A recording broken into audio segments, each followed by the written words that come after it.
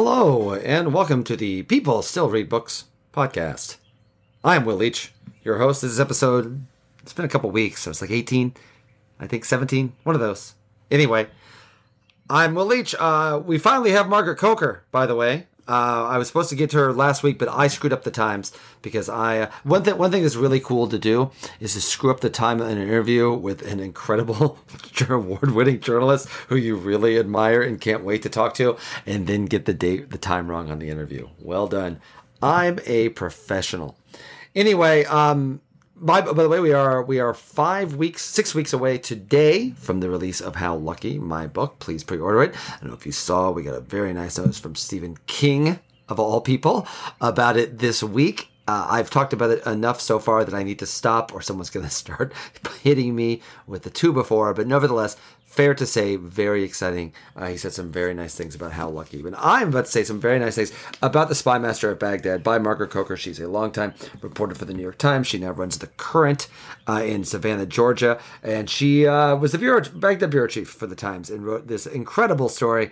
It's a true story. It's very well, meticulously reported about basically the Tinker Tailor Soldier Spy, but of Iraq and of Iraqi citizens. And it's really, really impressive. So the book is Spy Master of Baghdad. I'm excited to talk to her about it. As always, follow us on Twitter at StillReadBooks. Email me, peoplestillreadbooks@gmail.com. But right now, here is Margaret Coker. I'm delighted. Delighted is the word. I've already done an intro for my guest today, so I will be less effusive now than I was in the intro. Not because I don't feel effusive toward my guest today. I've just already done it, and I don't want to make the listeners go through it twice. It is Margaret Coker, former Baghdad bureau chief for the New York Times and author of the terrific book that I have many, many questions about, The Spy Master of Baghdad, a true story of bravery, family, and patriotism in the battle against ISIS. Ms. Coker, thank you for taking the time to chat with me. Hey, it's a pleasure. Thanks for having me.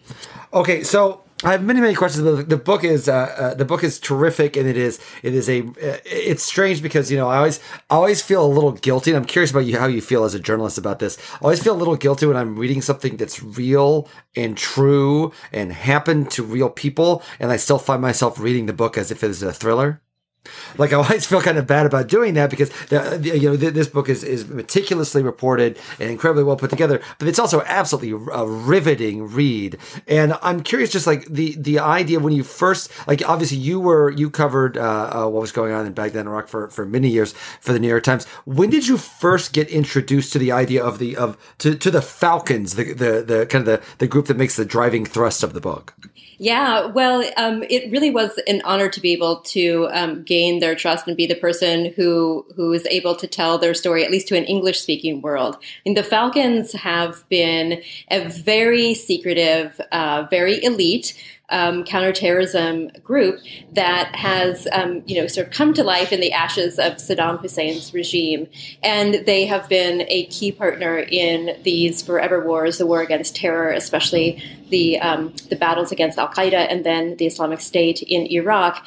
But their spy master, the man that we know as Abu Ali al-Basri, he is a man who lives in the shadows. He's a man very comfortable in his crowded office, surrounded by files, sort of the keeper of the secrets. He's not a man who likes the spotlight.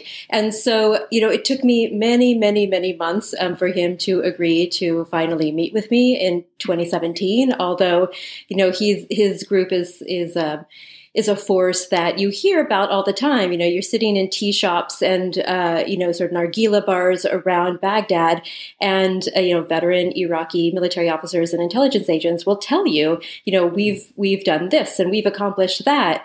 And they give all the credit to the Falcons.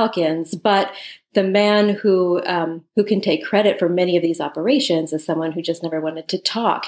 And so it's really exciting to know that you saw this as a thrilling read, because when I finally got a chance to talk to both Abu Ali al-Basri and the rest of his band of brothers, they like telling their stories, just like U.S. military men and servicewomen do. They tell their stories in very thrilling terms. And so there's a trick to being able to do justice to all of their operations, to be able to confirm what they've told you and make sure you're not telling tales, but also, to bring to life these like thrilling, secretive operations with people whose names are hard to pronounce and in places that most Americans have never been to, and so yeah, I know that they're excited that the book is being very well received here in the U.S. Yeah, and it's one thing to be able to tell all these stories and to get people to talk. It's another thing to get people whose job is literally to be secretive and to with their lives on the line all the time. How did you what was the process like to get al-Basri and the Falcons to speak to you in the first place? Yeah, so I, as you mentioned, I've been in and out of Iraq as a journalist since 2003, since the original U.S. invasion. You know, I've watched and chronicled some of the first drafts of this new history since 2003, the fall of Saddam, the tales of woe through the mid 2000s when Baghdad was known as the murder capital of the world, where you had multiple terror attacks happening in the capital every single day, and my Iraqi friends would go off to work or kiss their kids and send them off to school, and nobody would know really if you were going to come home alive because the violence was so terrible. The U.S. Didn't ever really crack the nut of making Baghdad safe. And so fast forward very quickly to 2014. I mean, that was a time when the Islamic State reared its ugly head, when it took over a third of the territory of the nation of Iraq. And it came within about 80 miles of entering the capital. And in those days, in 2014, there were these emergency evacuation orders in place. Embassies were taking their staff out of the country in record time. Iraqis were very worried about their future. And I went back in 2017 as the Baghdad bureau chief for the New York Times. And it was like a tale of two different cities, from that chaos and fear to a capital city that was undergoing a renaissance. People were out on the streets at night. Kids were playing soccer. Kids were eating ice cream. Kids were playing on playgrounds. And small businesses had reinvested in their businesses. It was safe and people felt secure. And I just wanted to know who had finally made Baghdad safe. And so that started a very basic question and a journalistic inquiry that took me on about a 6-month journey to find the man who wanted to take credit for it. And that was Abu Ali al-Basri. The reason why he decided at this point, when it was probably my, 6th, 7th, 8th time of requesting an interview with him, he decided to talk to me this time because he had this enormously wonderful story to tell, which was that he had accomplished this amazing wartime feat of espionage. He had managed to put his man undercover inside the Islamic State and therefore help save Baghdad from terror attacks. His undercover officer, Captain Harith al-Sudani, he managed to foil around 4 dozen terror attacks that were headed for Baghdad, and in the process, save thousands of lives. They also helped tip off the Americans about where the leader of the Islamic State was hiding, and lots of other amazing operations. But he's not a man who wants to toot his own horn. He was very successful because he stays in the shadows. But he also felt this weight of guilt and moral obligation towards this undercover officer, a man that he lost behind enemy lines. And he wanted to do right by from the memory of his fallen officer, but also do right by Captain Harith's family. And so he decided, like so many people in Washington, so many government officials, he decided to use a journalistic vessel in order to accomplish those goals. And so I became the person to tell the first story about the Falcons. And I did that in a front page story for the New York Times. And so that started a beautiful relationship. And then both Abu Ali al-Basri, our spy master, the Sudani family, and all the other main characters of my book decided they wanted to work with me in order to do a full sort of book-length treatment and history about them. And is there a sense that part of this too, like one of the things is that it's funny, I wonder if someone didn't know anything about this book and they heard me describe it and then they heard you talk a little, because we had not said the name or the nationality of anyone that had worked in these counterterrorism units. I think their assumption have been like, oh, so there's this awesome American counter spy unit that was like coming together. But to me, one of the most amazing things about this is not only are they able to do this to protect, to protect where they live and what they've gone through, but like he's he's a spy master, and the way you describe him, even the way the first time you meet him, like he definitely feels like a spy master, like a John le Carre sort of idea. I'm curious, how do they feel? And you talk about this a little bit in the book, but how do they feel about the Americans in general? Like helpful, not helpful? How has that even progressed? And how much do they pay attention? You said earlier that they're excited to see this book being received well in the United States. I'm just curious generally that how they feel after having gone through this and having been the people that actually did make Baghdad safe, what their thoughts about the whole American experiment is. Yeah, well, there's there's a very, very complex history between Iraqis and the Americans. There's so many people, and one thing that I tried to do with my book, I mean, just quite bluntly, I'm a child of military parents. Most of the men in my family have served. I grew up watching World War II movies at home on Saturdays on TBS. We are the kind of people that grew up going to military battlefields. Like, we care about service and public service, and that's one of the reasons why I decided to become a journalist.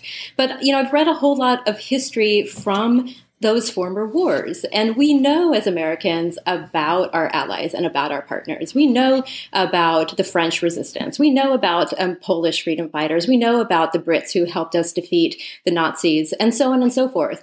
And here we have the War on Terror, which has lasted longer than any of the wars that America has fought. And we really don't know much about the partners that we have forged as Americans and as the U.S. Armed Forces, in these ongoing battles. And so I really wanted to, as a journalist, be able to bring Iraqis back as main characters of their own history. And there are plenty of Iraqis who have suited up every day since 2003 to make their nation better and make it better on behalf of and with the encouragement and help of the Americans. And so these are the Falcons, right? These are people who have dedicated their lives and sometimes lost their lives, on behalf of this ideal of making their nation a better place to live. And they don't talk about politics. I spent now, 2.5 years, sort of deep research and building these friendships and relationships with the Falcons. And nobody talks about international politics. They talk about their nation, they talk about their duties, they talk about their struggles, and they want as much help as they can get. What they start to complain about is that the Americans have wavered in their support, quite frankly. Over the course of the last 17, 18 years,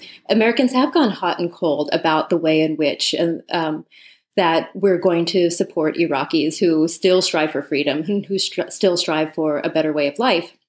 And so what I think is important for readers who haven't thought about Iraq in a very long time, if at all, I hope it's one of the takeaways of this book is that you don't actually have to know much about the Middle East, and you can just be thrilled by these tales of espionage and daring do, and these band of brothers who are unlikely heroes, and maybe it'll start helping you think about you, the reader, help start making you think about, the ways in which that partnerships are important for America now, in the place where we're at as a country. Yeah, I wanted to ask about that because a large part of this too is they are dealing with domestic terrorism. That I think we've actually even had an official shift from the State Department to saying that domestic terrorism is now the larger worry in the United States. Are there lessons to be learned from the success that the Falcons had that maybe American law enforcement or some American groups will be able to might come in handy in the weeks or months coming forward? The September 11th attacks back in 2001. Of course, we have been horrified by an external threat that we've known as, fundamentalist, violent Islam. And we've been on the search inside America for these sorts of people, either sleeper cells or traitors who want to do us harm. From the Iraqi point of view, though, this has always been a mixture of both a homegrown threat and an international threat. And what what my book does show is that the Iraqis, the Falcons in particular, even when America's, focus has wavered a bit, they've had to keep after this homegrown threat, because what I think we don't appreciate and don't understand is that at least the branch of Al-Qaeda in Iraq, it was run by Iraqis, and the Islamic State, its leadership were all Iraqis too. And so this really was a homegrown threat that they had to manage day by day, hour after hour. And the way that they've done it so successfully, the way that the Falcons have done it specifically, is not by the use of torture. In fact, there was a very, very, clear kind of moral code that Abu Ali al-Basri has instituted with the Falcons, which is that in order to be successful, in order to actually find the real threats and the real enemies instead of the maybe sort of kind of enemies, is that you have to gain an informer's trust. You have to have a very robust network of human sources, human informants, and then double agents. And only with human intelligence and trustworthy human intelligence can you actually get to the root of this homegrown problem. And I think that, watching and covering the war on terror since 2001, and watching the way in which the American intelligence agencies, both domestic and foreign, have built themselves up into these powerhouses of electronic surveillance, right? The power that American intelligence agencies have right now to suck down every single piece of every keystroke that you push on your computer and every conversation you have on your iPhone. They can record it and they can monitor it, but they don't know what's going on in secret. They don't know what's going on in rooms. They don't know what's going on with people who are offline. And the Falcons have done that incredibly well. And that's how they've been such great partners with the Americans in the battle against the Islamic State. So yeah, I think that's probably the best and most important takeaway for American law enforcement now. To be as successful as the Falcons have been, you should really move away from electronic surveillance and think about human networks and human informants first. Yeah, I don't know if we're on our way there yet, but I'm curious.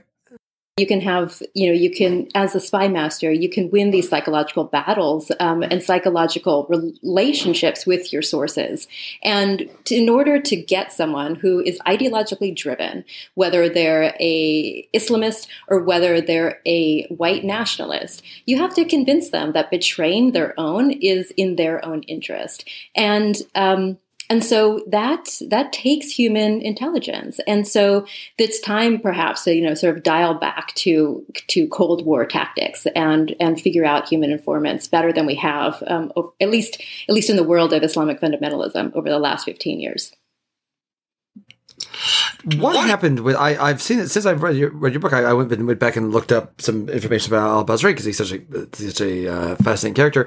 He is not in charge of the Falcon intelligence cell. Did something happen in February? Could you explain to me what I missed with that? Did anything happen? What exactly happened with his removal or his replacement? What exactly did happen? Really remarkable things about him as both a political operator and an intelligence professional is that he's been able to really manage these the bare knuckle battles within the corridors of power in Baghdad since 2003. He's survived 4 different government changes, 4 different prime ministers, multiple different U.S. presidents, and has a successful professional career to show for it. And here we have a situation in Iraq, since last summer. If your listeners will remember, after the September 11th attacks, there was this huge congressional committee that produced what we know as the 9/11 Commission and the 9/11 Commission report. Mm-hmm. And they concluded very, very basically that interagency rivalries kept lots of pieces of intelligence from being shared. And that is the basic failure which allowed the 9/11 attacks to happen. in Iraq, that is also the case. There is huge interagency rivalries. And so the man who is currently the prime minister of Iraq is one of Abu Ali al-Basri's sort of most intimate rivals. He became prime minister after being the head of the National Intelligence Agency, a rival intelligence agency, for about 3 years. And so they have fought political battles over the last 3 years, definitely during the war against the Islamic State, about who can take credit for what operations. And so as of February, the prime minister has taken a bit of bureaucratic revenge against his rival and sidelined Abu Ali al-Basri. And that's unfortunate. It's unfortunate, I think, for the effectiveness of counterterrorism operations. But in the world of backstabbing politicians, I guess it's par for the course. The thing is, though, that this prime minister is probably not long for his seat. There's going to be elections again in the fall. So don't count Abu Ali al-Basri out just yet. Oh, yeah, I'm not. I've read the book. Don't worry. I'm not, to say the very least. I'm curious. So you are in Savannah now. You live in Savannah, fellow Georgian. I'm in Athens. You're in Savannah. Are you done with, well, I want to get to what you're doing in Georgia in a moment. But like you, obviously, you've been in and around for Iraq for a long time. It's obviously something you covered. Have you been, when was the last time you were there? And are you done, or are you in the short term, or you need a break, or what? Explain that where you are with Iraq right now. An American, we're actually we spent a large portion of our careers as foreign correspondents, both for the Wall Street Journal and the New York Times. But we've had this house in Savannah for years and years and years. The problem was trying to make Savannah our full-time job because coastal Georgia. It's been a very long time since ambitious journalism and coastal Georgia went together, and so I had this opportunity to have what, in essence, was my first book contract to write this book about the spy master of Baghdad and the Falcons. And so I left the New York Times. I spent a year and a half writing this book, and I did all my research in Iraq in 2019 and 2020. I came back to Savannah full-time in 2020 to write the book. Went to Baghdad for the last time in January 2020, and then COVID hit. So I had a book deadline and COVID hit all at the same time. And so my book was actually finished and I needed something else to do. And while I was back here in Savannah full time, sort of getting deeper into my social networks and, friends and family networks, there was a sensibility that just wasn't my own. It was that, a lot of people felt like coastal Georgia needed more ambitious journalism, and they would pay for someone to fill this news vacuum. And so, as my grandmother always said, the spirit moves in mysterious ways. And so I volunteered to help start up a new investigative news organization, leaned into my COVID life and my Savannah life. And so last fall, we started up The Current, which is a nonprofit news organization. We are community funded. We believe that high quality news should be, it's a community right and not a for-profit commodity. And so we're reinventing public. Well, please. First off, I can't. Of all the things you've done in journalism, I will say, someone that is from, not only lives in Georgia, but is from a small town that has lost its local journalism in rural Illinois. There are a few things that are more important, to be entirely honest, and particularly, it's not that as if Georgia is lacking for stories. Right now, to say the very least. And there is a certain notion to too, because there is, I lived in New York City for 13 years. I've been here in Georgia for about 7, and it is truly remarkable. I knew when I was moving to Georgia that I was moving to an interesting place. My wife is from Columbus, Georgia, and we moved to Athens, and so we knew it was interesting. But boy, is it interesting in Georgia right now. It's really just kind of a fascinating place across the board. And so, I can't think of a better time to be a part of a project like this, because to me the interesting thing about Georgia is not just what's all happening with voting rights and some huge elections coming up next year. but it's also the idea that each of these communities are all like, it's all Georgia, but like, first off, there's like 4,000 counties in the state, which I never quite realized. But like, so each of these communities are so disparate and so different, that I feel like every single story, every single area needs this kind of coverage. Do you feel like almost like excited and rejuvenated? Not that you were lacking juvenated or you were without juvenate, but now that you are, do you feel rejuvenated now that like there's so much to cover in Georgia right now? Yeah, absolutely. I mean, I got into journalism, as I mentioned, as a family that is deeply enmeshed in public service. And, the best kind of American journalism is a public service. And covering your communities is incredibly important. I started going overseas as a journalist, not because I didn't like America or didn't want to live here. It's because I actually felt like, it was a duty and an obligation to go cover countries where and tell Americans what their nation was doing in their name. And after the 9/11 attacks, that became a really strong motivator. But now, in America, Americans need to know what their government is doing here as much as anywhere else in the world. Yes. And as you mentioned, there's just lots of communities that have lost that trusted local news source. I love reading the New York Times. I love reading the Wall Street Journal. But they don't care about this part of Georgia where I live, and it's not their job to cover this part of Georgia where I live, and nobody else is doing it. And so if you want to know about, the toxic pollution that are in coastal Georgia waterways, too bad. I mean, until the Current showed up, nobody in the state of Georgia was covering it. The AJC, which is my alma mater, I started my career working for the Cox newspaper chain. They used to have, their motto used to be, "We're covering Dixie like the dew." They had regional bureaus. They had more than a dozen Georgia bureaus, and now they cover Metro Atlanta. Well, guess what? I mean, as we all learned from the elections last year, there's much more to Georgia than Metro Atlanta. So yeah, I find it to be, I am definitely rejuvenated. I'm definitely excited because we're doing journalism the way that I've always wanted to do it. I want to cover communities that don't normally see themselves in mainstream media.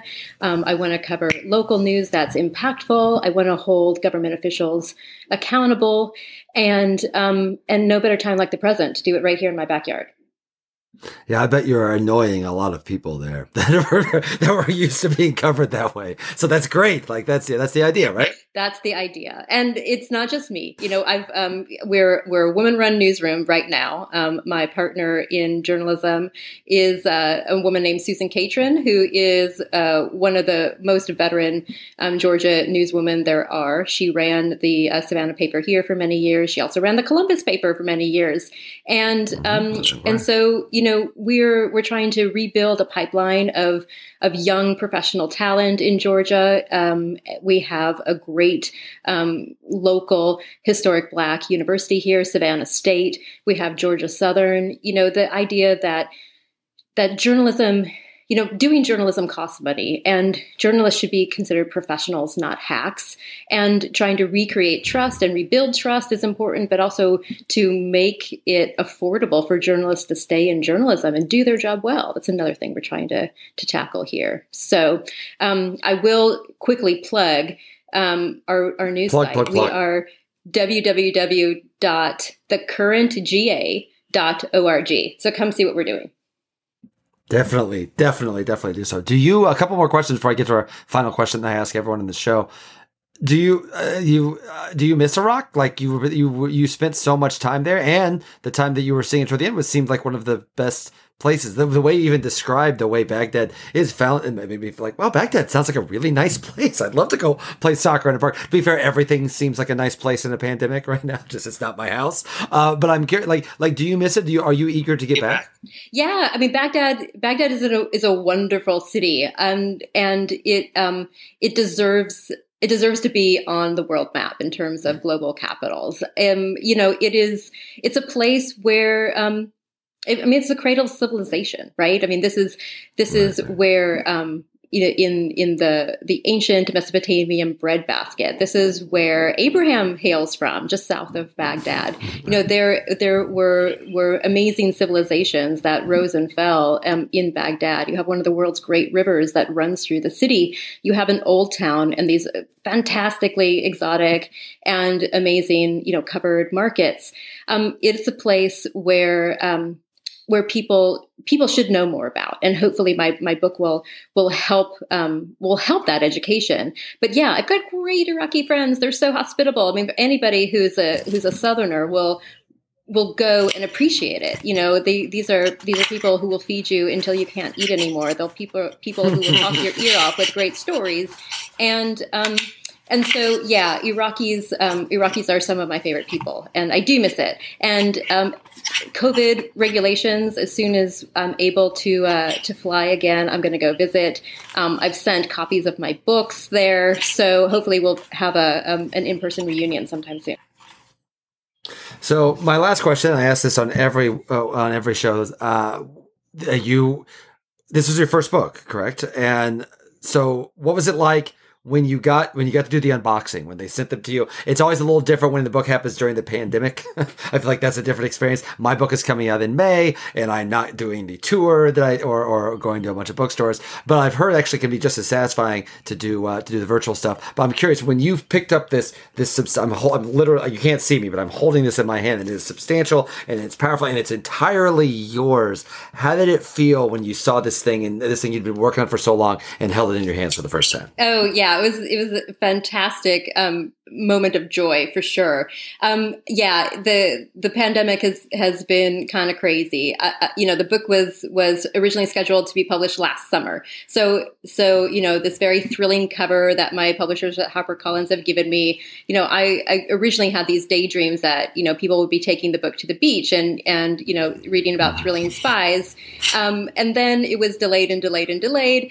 And then when I opened the box, pulled out my first book, it was kind of like, old school week. It was like going to a college graduation where you actually, got to see all these people that you loved and you forgot about, because it had been 6 months really since the book kind of left my system.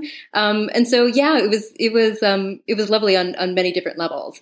And then when the books finally reached Baghdad, even better, because then we had a very joyous Zoom call where everyone got to congratulate. That's great. Oh, that's great. That's great. Well, Margaret Coker, the book is, I don't need to tell you that the book is, you know what it is. You wrote it. The Spy Master of Baghdad, a true story of bravery, family, and patriotism in the battle against ISIS. The book is wonderful. And the site is the currentga.org, correct? All right. Well, everyone, go check that out. The book is wonderful. It is an honor. I've been very excited when I saw that you were going to be in Georgia, because I've lived here for, I guess, gee whiz, about 8 years now, and it's my home now. And like to see the quality of a journalist that you are and the quality of work you're doing, investing in my state is exciting. So thank you for that, and please continue. Keep up the great work. Thanks. Come visit us in Savannah. Oh, believe you me, my second shot, April 26th, and I'm going to be running through the streets. Be prepared. Be prepared for that. And I'll let you know first. I won't just come by your door. All right. Be safe. The book is The Spy Master of Baghdad by Margaret Coker, wherever books are sold. We'll be back with another podcast next week. This is the People Still Read Book Podcast. Bye, everyone.